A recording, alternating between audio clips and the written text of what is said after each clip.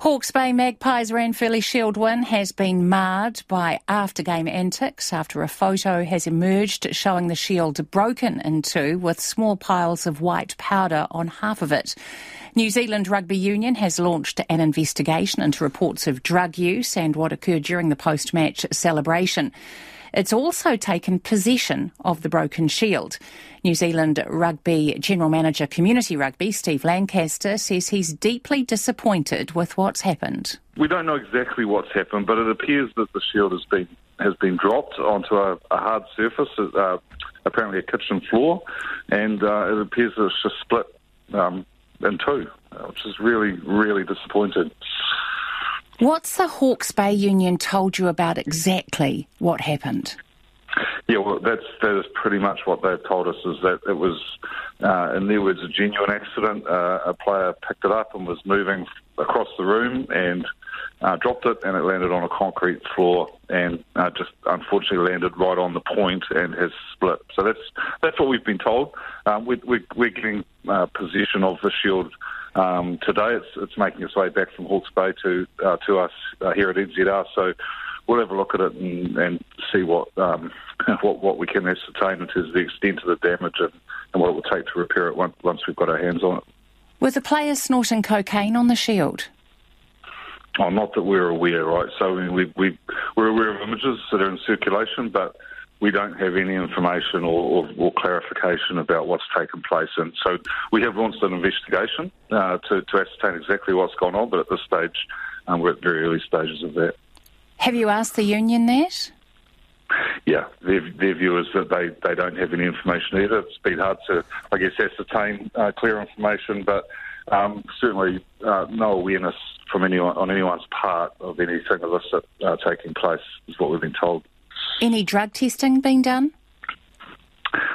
Look, drug testing is an employment matter, so whether or not there was is not something I could disclose to you as it being an employment matter. It's not something I can talk about.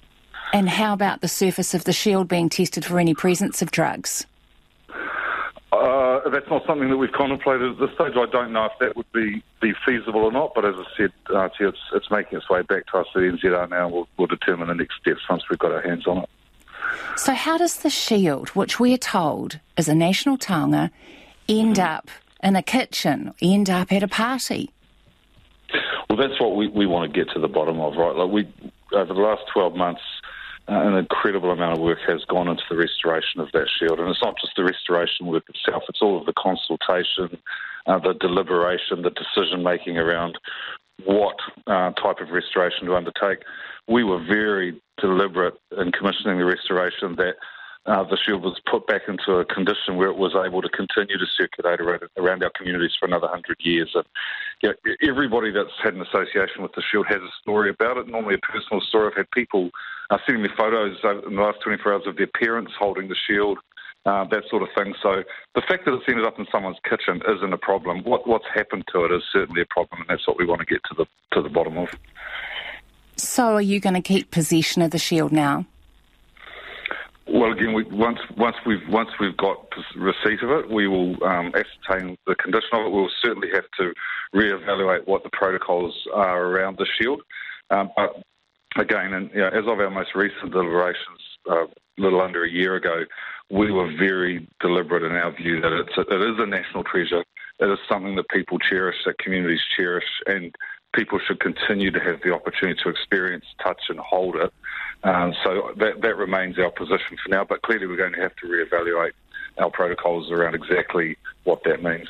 Steve, how would you describe the team's actions? There was laughing in the videos online. Look, I don't put a lot of stock in the sound on any of those things. I mean, you can only tell so much from the video, or certainly from the imagery that I've seen. You can see that it's broken. You can't see how it's happened. You can't determine what the timings are, in terms of when that's happened in relation to when the videos or images are captured. So we're not jumping to any conclusions until we've concluded our investigation and we can make some decisions and draw some conclusions based on factual accounts and information. So just to clarify, why don't you put stock in those videos that are online? We certainly put stock in what we see, but we're not drawing conclusions beyond what we can see. So what are the consequences for this?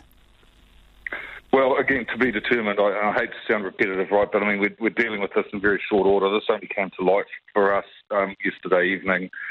We've stood up an investigation today. We've reached out to the appropriate people to get that underway.